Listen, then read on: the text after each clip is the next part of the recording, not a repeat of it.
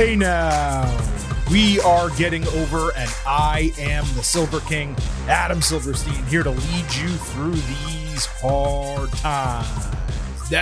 With episode 559 of your favorite professional wrestling podcast. That's right, Getting Over is back once again, and it is Thursday, so you know exactly what that means. We are here to break down everything that happened in the world of NXT and AEW over the last week. A truncated week for AEW with no Collision episode due to NBA All-Star Weekend. So 3 hours of AEW, 2 hours of NXT, and we're going to break it down all for you by the time we wrap up today's episode. Before we get into all of it, as always, to kick off this podcast, allow me to remind you that Getting Over is all about Defy. So please head on over to Apple Podcasts and Spotify. Leave a 5-star rating on Apple. Take a little extra time. Leave a 5-star written review. If you do, we will read it live right here on the show. Don't forget to follow us on Twitter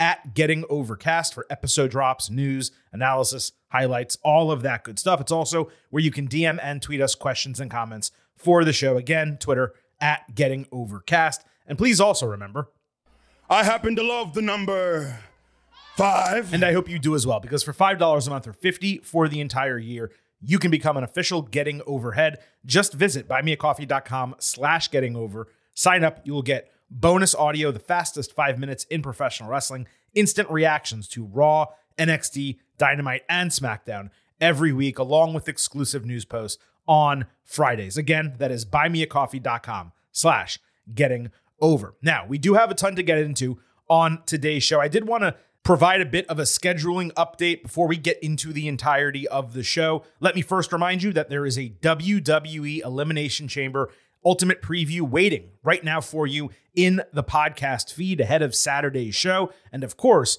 we will be back Saturday morning here on the East Coast of the United States with your WWE Elimination Chamber instant analysis. But next week, in this exact space, we will have your AEW Revolution Ultimate Preview, and then next weekend, we will have your AEW Revolution instant analysis for Sting's retirement match. At least that's what we expect to happen on that show. So a ton of stuff coming up in the world of Getting Over, but today's show, of course, is focused on NXT and AEW. So let's just get right into it. I don't really have that much to say off the top. It was a pretty standard week for both shows, again, with the exception of Collision not airing Saturday night. So let's kick it off with NXT. We'll move to AEW next. As always, we have timestamps in the episode description. So if you only want to hear about one brand or not the other, whatever the case might be, you can check the description, find the timestamp.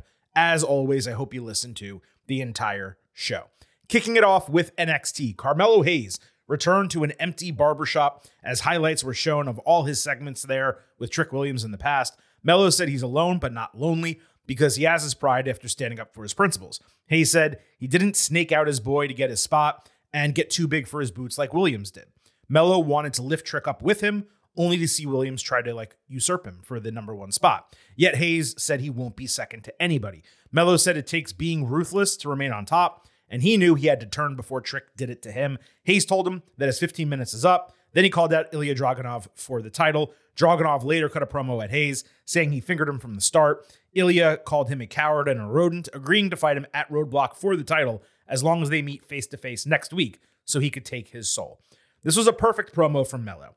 He's now 2 for 2 in segments coming out of Vengeance Day, and it really made complete sense logically. Melo wove the tale extremely well. I do hope they keep Trick out for a couple more weeks so this can really build before Stand and Deliver. I'm also extremely curious to see how it transpires. Are we going to get a triple threat? Melo beating Ilya for the title first with a quick change to Trick? Or is it a non-title match? If so, who does Dragunov fight in Philadelphia?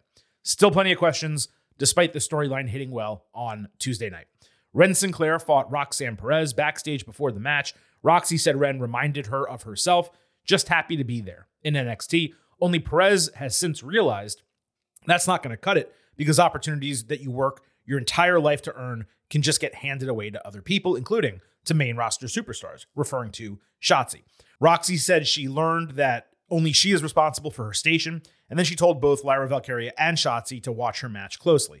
This was probably like a top 2 promo that Roxanne Perez has cut in NXT. Perez worked her heel side of the match pretty well. Sinclair was in Gators colors, which popped me. I'm just happy she got rid of the denim, to be honest with you. Roxy hit Pop Rocks, but took her out of the cover and locked in a crossface for the submission victory. Sinclair did well enough here, but this was all about getting Perez's new persona over.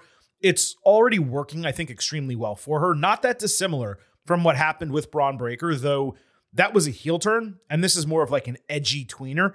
Still, it was a good look for Roxy, and it's a refresh that she's badly needed after 2 years. It remains ridiculous how well she performs and how much presence she already possesses in the ring. The promo and character work, that's coming along, and it's coming along quick. Prodigy is just a truly accurate nickname for her, and the ceiling at this point, I would say, is almost unlimited. Metaphor commiserated backstage with Noam Dar concerned over no quarter catch crew coming up after the Heritage Cup. Charlie Dempsey tried to give another lesson on the cup, but Dar stopped him cold. They finally informed Noam that they're going to get their challenge for it next week, and the competitor will reveal himself once they're all in the ring. This is being deemed a catch clause, which seems like a huge unfair advantage, but I digress. Decent segment overall. Dar's confusion over the catch clause, it reminded me of that scene in Office Space where he's like, PC load letter, what the F does that mean? So thought that was pretty funny. Kalani Jordan fought Lash Legend. Kalani got straight booted out of midair and ate a standing splash. Lash then centered to the canvas with power, only for Kalani to get knees up on a second attempted splash. Jordan actually flipped out of a powerbomb, hitting a flying hurricanrana and a step-over spinning heel kick. Jakara Jackson distracted while Jordan was in the corner, and Legend hit a chokeslam off the second rope for the win. Then Kiana James and Izzy Dame entered. Kalani flipped out of a 2-on-1 attack and escaped. Good work both ways. Jordan is clearly improving in the ring while getting to show her smarts in the post-match. I thought that was pretty important. We spent time last week having a conversation about Jada Parker, and I believe her ceiling might be higher overall, but Lash Legend is ready for NXT main event elevation right now. She's every bit capable to hold the women's title, and I could totally see Roxy taking her out as like an underdog down the line. I'm extremely curious to see what happens with Lash after WrestleMania weekend, and this is just a shock to me because, again, if you remember, like 9 months ago, we were talking about Lash Legend and Nikita Lyons in kind of the same context where they may have the physical tools, they may have a good look or style or whatever, but in the ring, it just doesn't work. And I know Nikita was injured, and now she's apparently injured again, which probably speaks to her long-term career, potential here. But Legend has used these last 9 months, and she was off TV for most of them, to just straight up get better. And every single time we see her on TV, she's proving that. So the Women's Championship was the main event of the show. Lyra Valkyria against Shotzi. So Valkyria checked on Tatum Paxley backstage, with Tatum still hurting, but happy that Lyra had her back last week, calling her a hero. Valkyria made Paxley promise not to interfere in the title match, and she promised her a special surprise if she manages to abide by that one rule. So Tatum enthusiastically agreed. This was the main event. Now, we all knew coming into this that Shotzi tore her ACL in the match. And the way it happened was just so ridiculously sad. Shotzi had Lyra draped through the ropes outside and did a simple, light, relatively low impact jump to the floor with the idea of doing a DDT on the ring apron. You could tell she tore the ligament immediately upon landing, but her knee didn't buckle. It wasn't hyperextended, nothing like that. Shotzi just landed on it normally and somehow was in immense pain. It looked completely routine, innocuous, and yet immensely unfortunate. Absolutely sucks for her. NXT went to commercial, and she was getting help to the back, picture in picture, while we waited for the show to resume. Ava entered, saying Shotzi was no longer clear to compete, and the match was now an open challenge. So Lash came out, given she was in the prior match and presumably warmed up already. Because of that, this was a developmental match that was basically called Live in the Ring. Commentary made a good point about Roxy probably being pissed watching because she wasn't able to take advantage of the open challenge. So then we saw, and this certainly was not planned, Perez flip out backstage after learning that this was happening. She had clearly just gotten out of the shower and wiped off all her makeup. So it was just pretty cool the way they weaved that into this after the fact. Legend chokeslammed and pump kicked Valkyria, but Lyra flew off the top rope with her old splash finisher to retain the title a second time in one night, the first obviously due to referee stoppage. I know that Lyra had to win as the champion, and they couldn't really make the finish too complicated given Lash's inexperience and the fact that it was done on the fly. But it was really unfortunate that Legend lost the title match squeaky clean when, as I just said a bit ago, ideally she should be getting built into a legitimate number one contender in short order. Now, maybe they pushed that off a little bit. Shotzi did say on Instagram that she was about to go on a run in NXT, which leads me to wonder whether she was actually supposed to win the title here. That would have made a lot of sense given Perez's comment about the main roster, and it would have created a big match, Perez and Shotzi, for Stand and Deliver. So we're going to have to see exactly what direction they're going to go, but it's going to be curious to see what happens with the division and the title. There's not exactly a no-doubter number one contender other than Roxy, because Legend lost, Cora Jade is injured, Kiana James recently lost a title match, Fallon Henley's a babyface, maybe Blair Davenport, that could absolutely work. You could also get another main roster star to come down, maybe someone who's not being used regularly, Xia Li, something like that. Just a real unfortunate situation for Shotzi, but credit to everyone because they did the best they could in this situation. The Wolf Dogs hit the ring with Baron Corbin getting serenaded with "You Deserve It" chants. They did their good-natured, contentious bickering between each other and walked into a Spear of Days chant, combining their finishers into a name. Chase U interrupted, ready to challenge now that they're back at 100%. The Wolf Dogs were the cool heels in this. Chase U was persistent, but Nathan Frazier and Axiom stormed out, saying they were the true top contenders.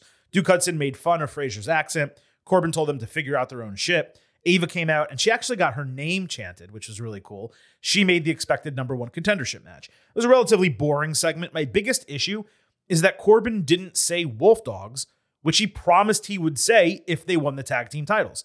So they didn't deliver on like that one bonus promise that was fun, or a fun part of them winning the championships. I did love that they played into the stupid IWC rumors of the Spear of Days nickname. Commentary called them Wolf Dogs multiple times, including at the end of the segment. I just wish it was better. I thought this could have been a far better segment than it actually was. Thea Hale backstage was upset that Riley Osborne had not texted her back after their Valentine's Day date. Ariana Grace was eavesdropping. As Thea explained, she played hard to get like JC Jane suggested. She wouldn't let him open the car door for her, stayed on her phone so that she didn't seem available to him. JC said that's not what she meant by hard to get. So Grace butted in, saying that Thea clearly scared him away by not being open and reciprocating interest. Jane and Grace disagreed about how to handle the situation, but Ariana was obviously the babyface here, giving actual good advice as opposed to whatever bullshit JC was peddling. I found the roles they were playing here decently interesting, and this is now 2 weeks in a row where Jane has not seemed to have Hale's best interests in mind. There was a third Chase U girl, I guess, in this segment. She's a brunette. Her name is Jasmine Nix. And I want to spell this name for you because it is truly ridiculous. Ready? JAZMYNNYX. An X, two Y's, and a Z. Apparently, she's a former footballer who played at West Virginia and then in Iceland professionally. Her real name is Jade Gentile, which itself sounds like a ridiculous NXT name. But I digress. We now have Jasmine Nix in NXT. Jane fought Grace coming out of this backstage segment. JC twice distracted the referee trying to get help from the girls. Thea didn't realize she was supposed to do anything the first time, so JC got mad at her the second time. Jasmine realized that JC wanted help and hit Ariana, with Jane getting the win. Then after the bell, Nix pushed Hale away from lifting Jane's arm, doing it herself, with Thea looking really pissed off. JC seemed totally fine with Thea getting shoved aside, so it's clear there's going to be a friendship-based storyline here, possibly with Jane going back heel and Hale staying face. Given the catty comments between Jane and Nix in the prior segment, it seems like they're clowning Hale, similar to almost what Damage Control was doing to Bayley. We also had Chase U against Frazier and Axiom in that number one contendership I mentioned. The Chase U men passed the women exiting after the prior match. Jane gave Chase some lip, while Hale and Osborne had a moment with Thea still depressed over him. Hudson did a gutbuster on Axiom while simultaneously doing a senton into Frazier. Axiom then countered Razor's Edge into a Hurricanrana and somehow hit Hudson with an avalanche Spanish fly. Chase and Frazier then went into an extended counter sequence, with Chase eventually pinning his shoulders to the canvas for the win. After the bell, the Good Brothers randomly attacked, and all five guys got laid out. Hudson got hit with Magic Killer, and that was pretty much the end of it. Pretty big pop from the crowd seeing them initially. The boys were out in the parking lot saying they would stay in NXT as long as they want. They wanted to separate the men from the boys. They called out Corbin for being a joke and suggested they'd be heroes for Breakker that the Steiner brothers were not. I didn't really expect too much from this match. It definitely over-delivered. Hudson did most of the work for Chase U, even though Frazier and Axiom were obviously the more impressive duo. The Good Brothers were a nice surprise. And if a team is going to take the titles off the Wolf Dogs, they would make a hell of a lot of sense to be that team. All the teams in NXT could benefit from running with them just a little bit. And since they've barely been used on the main roster since re-signing, this definitely works even if they're not the most exciting main roster stars to pop down there. You could even make an argument they're the least exciting main roster stars to pop down there. The promo in the parking lot was typical Good Brothers, set the stage nicely for their run. If they're going to do this each week, then I'm down for it being an extended tenure. Brooks Jensen fought Josh Briggs. This was like a classic 80s Styles match from an aesthetic standpoint. Babyface in light blue jeans with a mullet, cowboy boots all pissed off, heel in black jeans and boots with a chain, acting like an asshole. Jensen got a lot of offense early, but Briggs was on top talking shit late. Briggs hit a huge chokeslam, almost South of Heaven style, except his legs went out from under him. That was a false finish. Jensen hit a spinning heel kick and suplex, but Briggs punched him in the face during a pin and followed with 2 clotheslines from hell. The second only caught the top of his head for the win. Briggs, whose mouth was busted open here, immediately picked Jensen off the canvas, hugged him, kissed the top of his head, saying, "I did this for you. I love you." I enjoyed that. I like that they're doing a tough love situation and not a full-blown heel turn by Briggs, because Jensen hasn't done anything particularly wrong to him leading into the match. The wrestling was okay. It reinforced what I've been saying about Briggs. He has a much higher ceiling between the two of them. He needs a name for this JBL-style finisher, and he needs to tighten up in some areas, but he can definitely be like a legitimate mid-card heel on the main roster eventually down the line. Fallon Henley was depressed and confused backstage in the locker room, wondering what has gotten into Briggs and Jensen. Hale was equally depressed given everything that's gone wrong in her life, so they decided to take a walk together, with Henley calling back to an awful Valentine's Day last year. Commentary called Fallon a locker room leader, and the segment ended. This was actually, I know it sounds short and like unimportant, it was actually one of the best segments on NXT. It just plainly felt real. Nothing over scripted or overacted. Just two women finding a common bond over having a really shitty day. I told you all that Henley flashed majorly for me during the Tiffany Stratton feud, and this just seems to be continuing her improvement. It seems like we're probably going to get Hale and Henley against Jane and Nyx at some point down the line, and that obviously will make a lot of sense. The North American Championship was on the line. Oba Femi defending against Lexis King. This opened the show, and it was relatively short. King got his fair share of offense at the start. Mr. Stone came down still angry over the trash King talked to his kids last week. That led to Lexis shoving him outside the ring, and the distraction gave Oba the opening for his pop-up powerbomb finisher. He looked pretty dominant through the end of the match there. Even though King has lost a bunch to start his career, I still expected more from this. Not sure there was a reason to do a title match if Stone was just going to distract. It didn't accomplish anything for Femi other than giving him another W, but he doesn't really need Ws. He needs impressive Ws.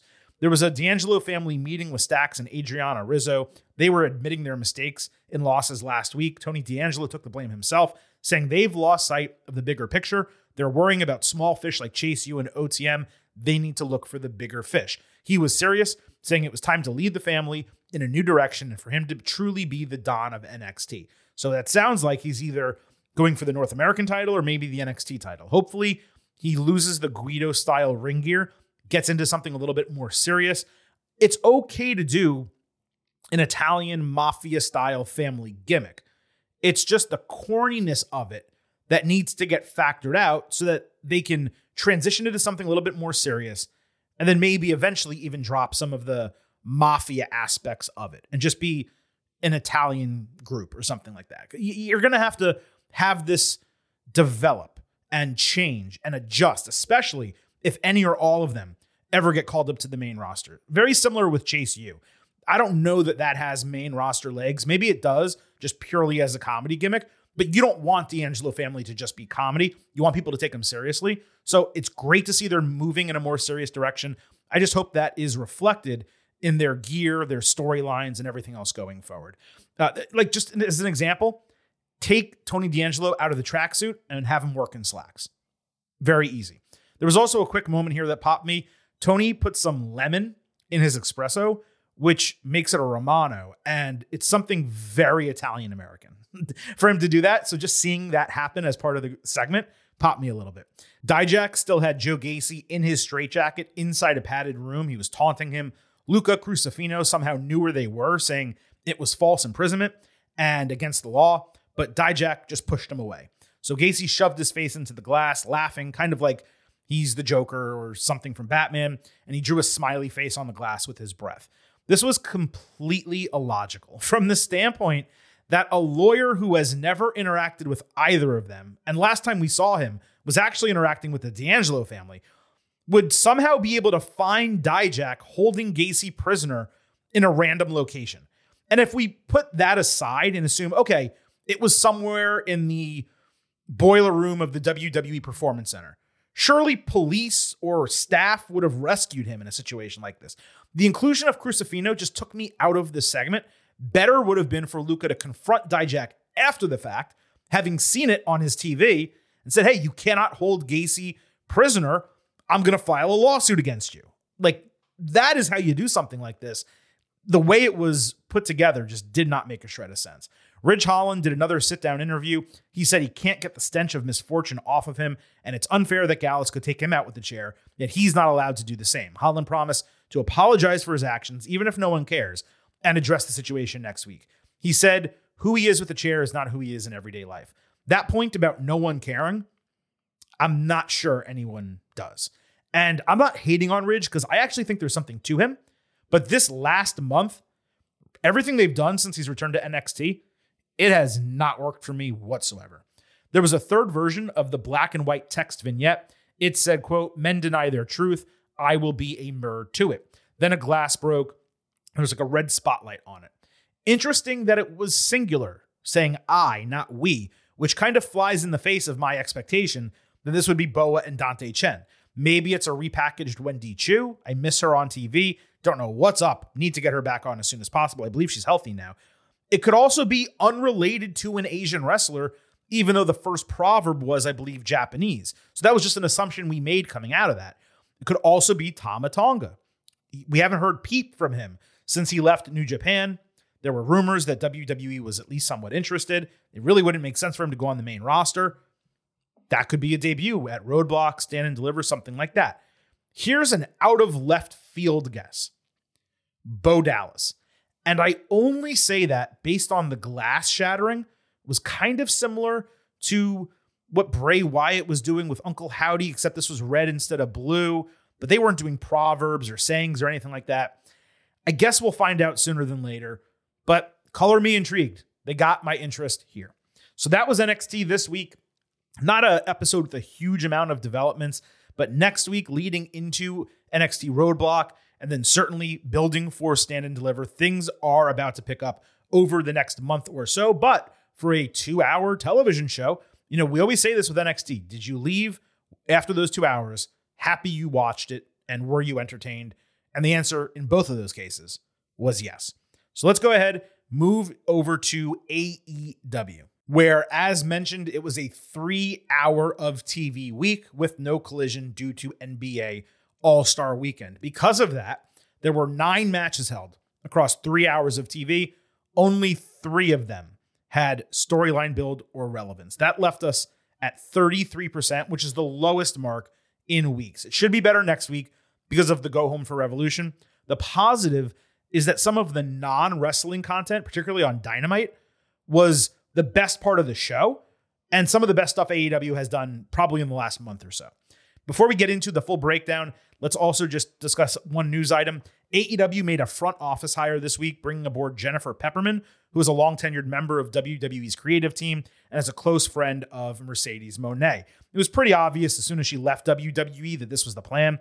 Seems like a situation where Pepperman coming aboard gives Moné some confidence that AEW will actually try to book the women's division, which it once again did not this week. Wouldn't be surprised if it's part of Mercedes agreeing to join AEW in the first place. Pepperman is well liked, as far as I know. There were some internal issues with her in WWE, but nothing that had really surpassed the white collar world, I guess is the best way I can put it. The workers in WWE, the talent seemed to like her. Haven't ever heard someone say a cross word about her, only occasional things in some reports that were relatively unverified. So this should be a key talent ad for AEW, even beyond the women's division. She got a VP title, so she's supposed to have a significant amount of responsibility. It is kind of funny, though, the way AEW hires people. Like Cody Rhodes got QT Marshall and others. CM Punk got Ace Steel. The Young Bucks got Brandon Cutler and others. Mercedes gets Peppermint. I have only seen something like this happen in my business one time and to a much, much lesser level.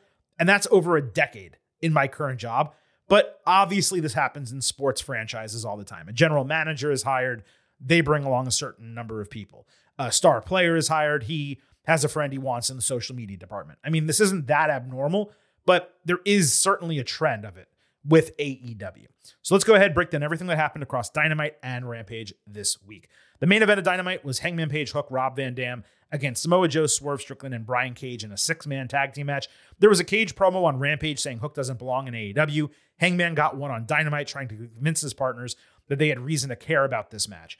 Page was on fire in this match. Commentary made a, quote, "nobody gets higher than RVD" quip that took Excalibur off his game. He started laughing. He had to catch himself. Hook took a pop-up powerbomb from Cage and house call from Swerve. Hangman leaped over Swerve for a buckshot lariat on Cage. Joe and Swerve teamed up to hurt Page, but he powerbombed Swerve through the announce table. Joe countered a buckshot with a power slam. Hangman escaped a muscle buster. Hook suplexed Joe, and then Joe forced RVD to pass out in the Coquina clutch. Lots of entertaining action for a 6-man main event. The champion appropriately was the one who came out looking the strongest.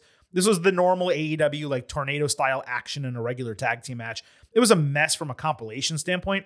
Why was RVD in this? Because he fought Swerve a couple weeks ago and lost clean? Like, there's no one else that has a problem with Mogul Embassy who could have been added from the active roster. Anyway, the big names all got to fight. The crowd loved it. That's a positive. On Dynamite, we also had FTR against Jon Moxley and Claudio Castagnoli. The heels on Rampage said provoking them is stupid, and FTR is a benchmark they need to conquer as a tag team. There was a funny moment where Mox said they were so in sync, he and Claudio knew exactly what he was thinking at all times. And so Mox is like, "Hey, Claudio, what am I thinking?" And Claudio goes, "Your wife's glutes." And Mox, his eyes opened wide. He sold the hell out of it. Then Claudio said, "When you're good, you tell others. When you're great, they tell you." And FTR calling themselves top guys means they're no better than good. This was a fun segment. It was actually one of Claudio's best promos. Now this match, the tag team match, opened Wednesday night. FTR did the old assisted abdominal stretch trick. Claudio got his hot tag and hit a double backdrop. BCC got an assisted pile driver on Dax Harwood at ringside. FTR later came back with a close-range doomsday device and superplex splash combo, only for BCC to answer with the swing into a dropkick. Claudio and Dax then did stereo sharpshooters while slapping each other because all 4 guys were in the ring for an extended period. And I guess it didn't matter who was legal at that point because they were just, I think they were both the legal guys trying to submit people who were illegal. I don't even really know. Then the bell rang for a time limit draw, just as FTR had Mox up for Shatter Machine. So the guys lightly brawled with a dozen folks running out to separate them. At one point, Claudio was just hugging Cash Wheeler. FTR was furious later backstage, making the expected Revolution challenge. BCC showed up. They had to get pulled apart again, and the match was made. So we got high-quality wrestling, as one would expect from these 4. The draw was a bit of a downer, particularly because it was the second in as many weeks, but I didn't mind it that much. And there were time cues, so the viewers were aware the match was coming to an end and a draw was a possibility. It was obvious before the opening bell that this was going to be a Revolution rematch one way or another. It seems like the CMLL feud has shifted now to Mexico. I'm always of the mind, AEW, WWE doesn't matter.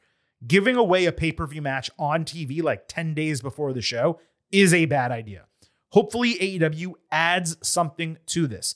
Some stipulation, tornado rules, no time limit, steel cage, street fight, something, because it has to be different from what we got on Wednesday. But they all did well. And does this match belong on a pay-per-view? It absolutely does. On Dynamite, Ric Flair backstage said he was disappointed that he hasn't been a bigger part of the picture and more involved in Sting's retirement, having not been around much the last month. Flair said he planned to explore his options and then knocked on the Young Bucks' office door. My immediate thought seeing this was this is a total swerve. Flair is the dirtiest player in the game. The Bucks assume he'll side with them because he's disgruntled. Maybe they make him the special guest referee or a ringside enforcer. Flair ends up counting the 1, 2, 3, 4 Sting at Revolution, gets to raise his friend's arm, and that's the final moment of his career. But it was interesting, and it was a unique twist on what's been a relatively mediocre storyline to this point. But those interesting twists continued because Darby Allin and Sting then got a taped promo that they said was live for some reason. I don't know why. Darby showed a photo of Sting with his kids who are the same age as the Bucks' children. Now, Sting said his father recently died and he was like a hero to him. So now he's questioning his own mortality, even though he's long felt invincible. He said he would bring everything he has left inside of him to Revolution, and it will be the fight of the Bucks' lives. This was not just Sting's best AEW promo by a mile, but one of my favorite things he's done in his entire AEW run. You could feel the real emotion of a guy facing the end of his career, dealing with a real-life tragedy, and putting those together in kayfabe to show himself filled with rage, but holding back from exploding until the match happens. Honestly, it might have been one of the best promos of his entire career. Some will say the Flair stuff is unnecessary because it complicates the story for no good reason. The added element for me makes tons of sense as long as it's a swerve and the faces retain. I don't want the Bucks getting Flair's help to beat Sting in his last match. Now, of course, that creates another issue of Darby either finding a new partner or the titles getting relinquished and vacated when they didn't need to be involved at all here. But that's another topic for another day, depending what happens at Revolution. For now, these two segments, a couple of my favorite things on Dynamite.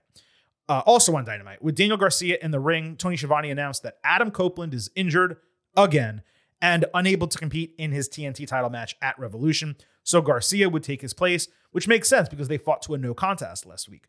He got "You deserve a chance" and said the fans have stuck with him and helped him restore the feeling. My Lord, how many times are we going to hear that damn phrase? Garcia then promised to finish the job when he sees Copeland again. So Christian Cage interrupted, bringing up Garcia's father being dead and a loser alcoholic. Christian said he didn't want to be Garcia's opponent at Revolution. He wants to be his father. Garcia stumbled over himself, then said he'd put Christian in the ground right next to his dad. Nick Wayne ran down and immediately got put in a sharpshooter, literally 5 seconds. So Killswitch came down and got blasted with a steel chair by Daddy Magic.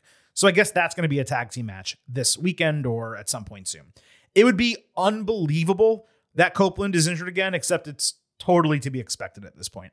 Garcia did himself well on the mic, though he still lacks that believability aspect I've mentioned before. Christian was fantastic. The dead father shit, look, it's super tired to me, but you can't deny that it's hot. People absolutely love it. He gave an address out during his promo suggesting it was Garcia's parents' home, but if you Googled it, it's actually a cemetery in Buffalo, and that popped me as well. Does Christian have an Excel sheet where he has the status of every wrestler's father in AEW? That way he knows if he happens to get into a feud with them, whether they're alive or dead or a deadbeat or whatever the case might be. It's ultimately a lucky positive that they did the no contest last week because Garcia is still a legitimate challenger for the title. And his line about putting Christian in the ground, that was a great exclamation point to a promo that was only so-so before that. On Dynamite, Toni Storm squashed a jobber using Deonna Purrazzo's Venus de Milo for the submission win. This after she did a bunch of moves on Mariah May during a weird backstage Rampage segment. As Storm exited, Purrazzo entered for an unadvertised match with Madison Rayne. It was advertised she would be in action, just not her opponent. She won that with an ankle lock submission, and that was a message to Storm. Each of them did the other submission. Before that, she dumped Rayne straight on her head during a flatliner type of move. And that was somehow chosen as the move of the night for whatever sponsorship deal. I think it was Intuit TurboTax. What idiot made that decision that literally the worst move of the night was spotlighted a second time as the move of the night? Holy shit. That's the type of stuff that people get fired for. Toni missed a shot with her shoe and put in the ankle lock during a post-match attack. Storm then manically put on lipstick and Purrazzo sold the ankle. This is the build for the top women's storyline in AEW. We used to be friends. We have the same tattoo. We're going to do each other's submission finisher.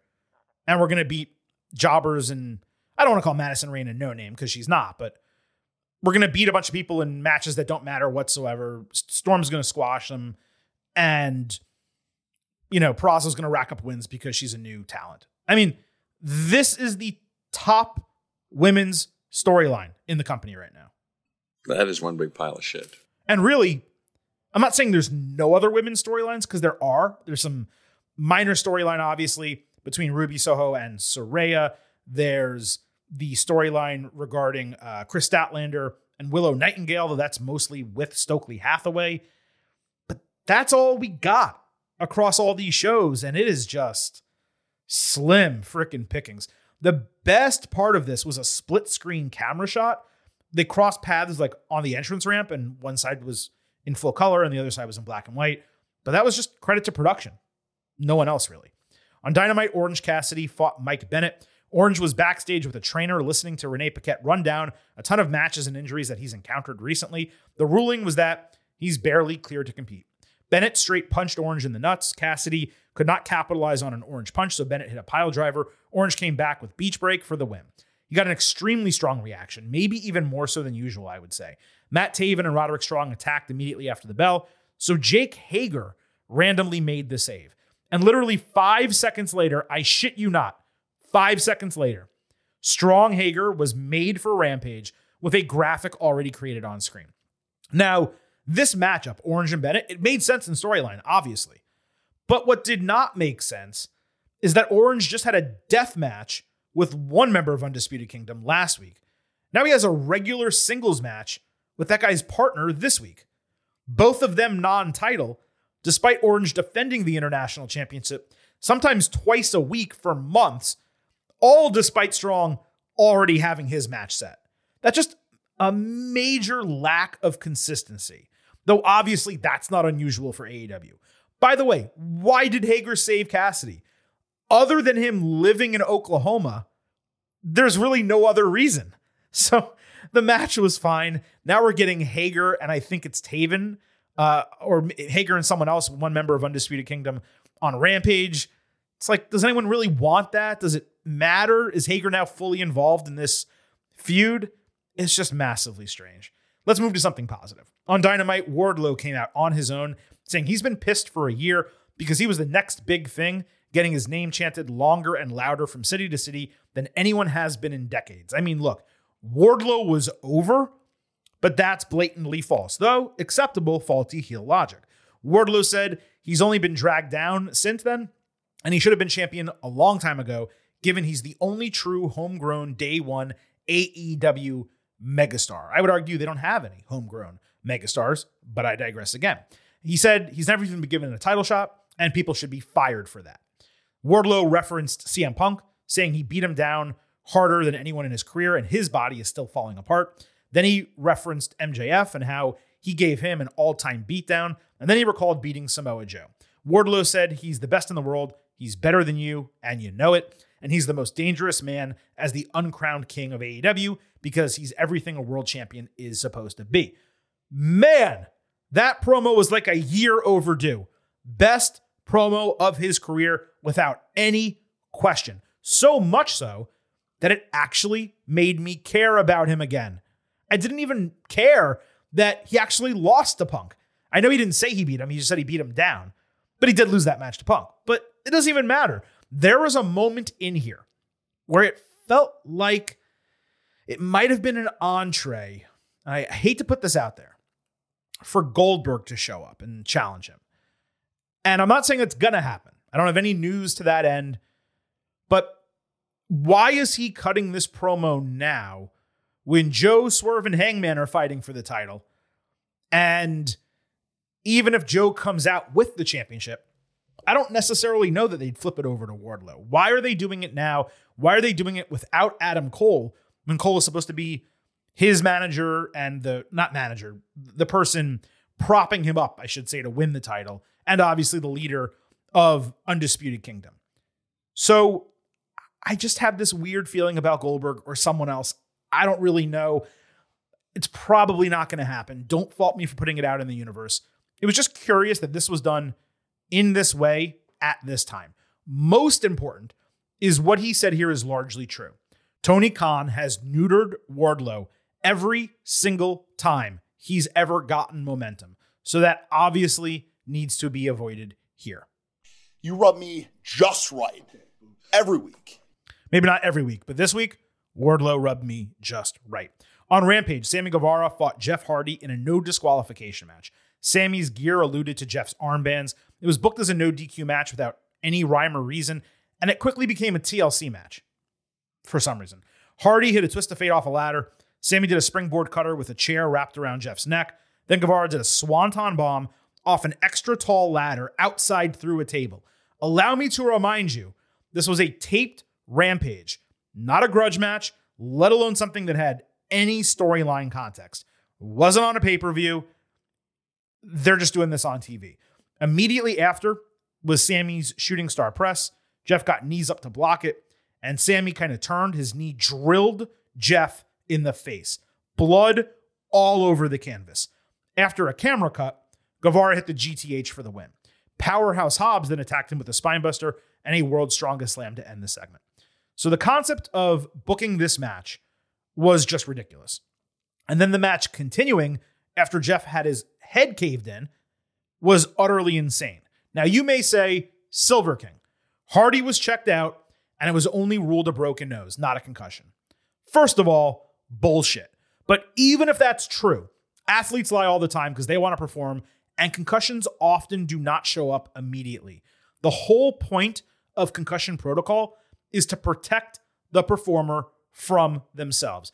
It was better to stop it, or would have been better to stop it out of an abundance of caution and keep everyone healthy, especially given they had a post-match attack already scheduled that could have gone on exactly as planned, regardless of whether the match ended in a 1-2-3 or a referee stoppage. I just hated every single thing about this. 0.0. 0.0, Mr. Blutarski. On Dynamite, Don Callis with the family backstage reiterated everything he said last week about the Will Ospreay-Konosuke Takeshita match. He also said Hobbs would hurt a lot of people. I wasn't really sure what he was talking about there. Maybe I missed something. It was an unnecessary segment overall. Ospreay will be on TV next week ahead of Revolution. On Rampage, the Bang Bang Scissor Gang fought Jeff Jarrett, Jay Lethal, Satnam Singh in Dark Order. Surprise, surprise, Singh did pretty much nothing in this match. The faces didn't even get their entrances, which is the best part of their gimmick. They did finisher spam. Billy Gunn got pushed into Jay White, knocking him off the apron, and he combined with his son for 310 to Yuma for the win. I don't really have anything for you guys on this one. They all had a taped backstage segment that aired on Dynamite suggesting they mixed teams. They're going to do a 6-man match on Rampage, so another match with no storyline purpose in terms of the opponents.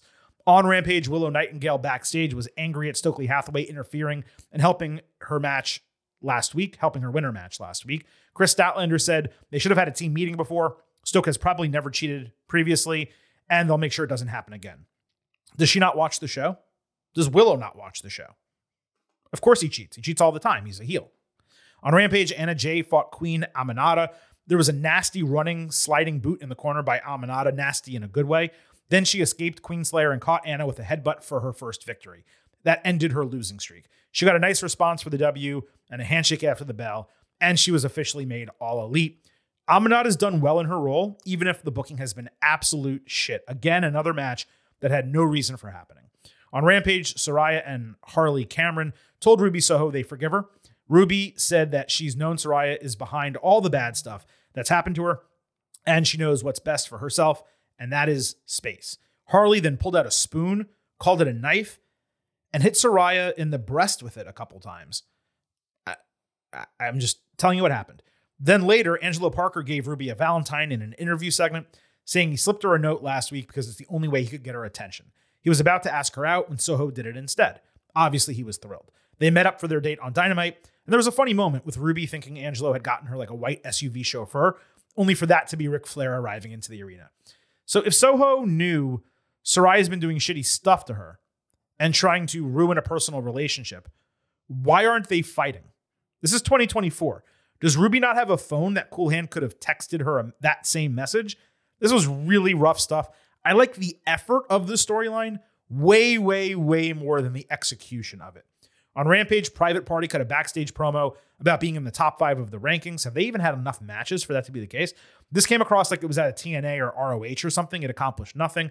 And finally on Rampage, Dustin Rhodes and the Von Erichs beat 3 jobbers in just under 2 minutes with a couple Iron Claws and Final Reckoning. The gimmick was Rhodes and Von Erich, both families teaming up for the first time in more than 40 years. It might have been cool if Dustin didn't look so strange with his getup and if the match mattered at all. The fans liked it though because, Texas. So that wraps up AEW this week. Obviously, as mentioned, it was only 3 hours of TV. Next week is the go home for Revolution. As of right now, what's being promoted for Rampage and Collision doesn't seem all that exciting or interesting or necessary for that Revolution build, but I don't doubt that the Dynamite is going to be really solid. Plenty of big matches. And obviously they're still building for big business coming out of that, where, by the way, I'm starting to come around to the idea that it's going to be more than Mercedes Moné on that show, but that doesn't necessarily mean it's going to be Kazuchika Okada. So we'll talk about that a little bit more next week. There's a teaser for you.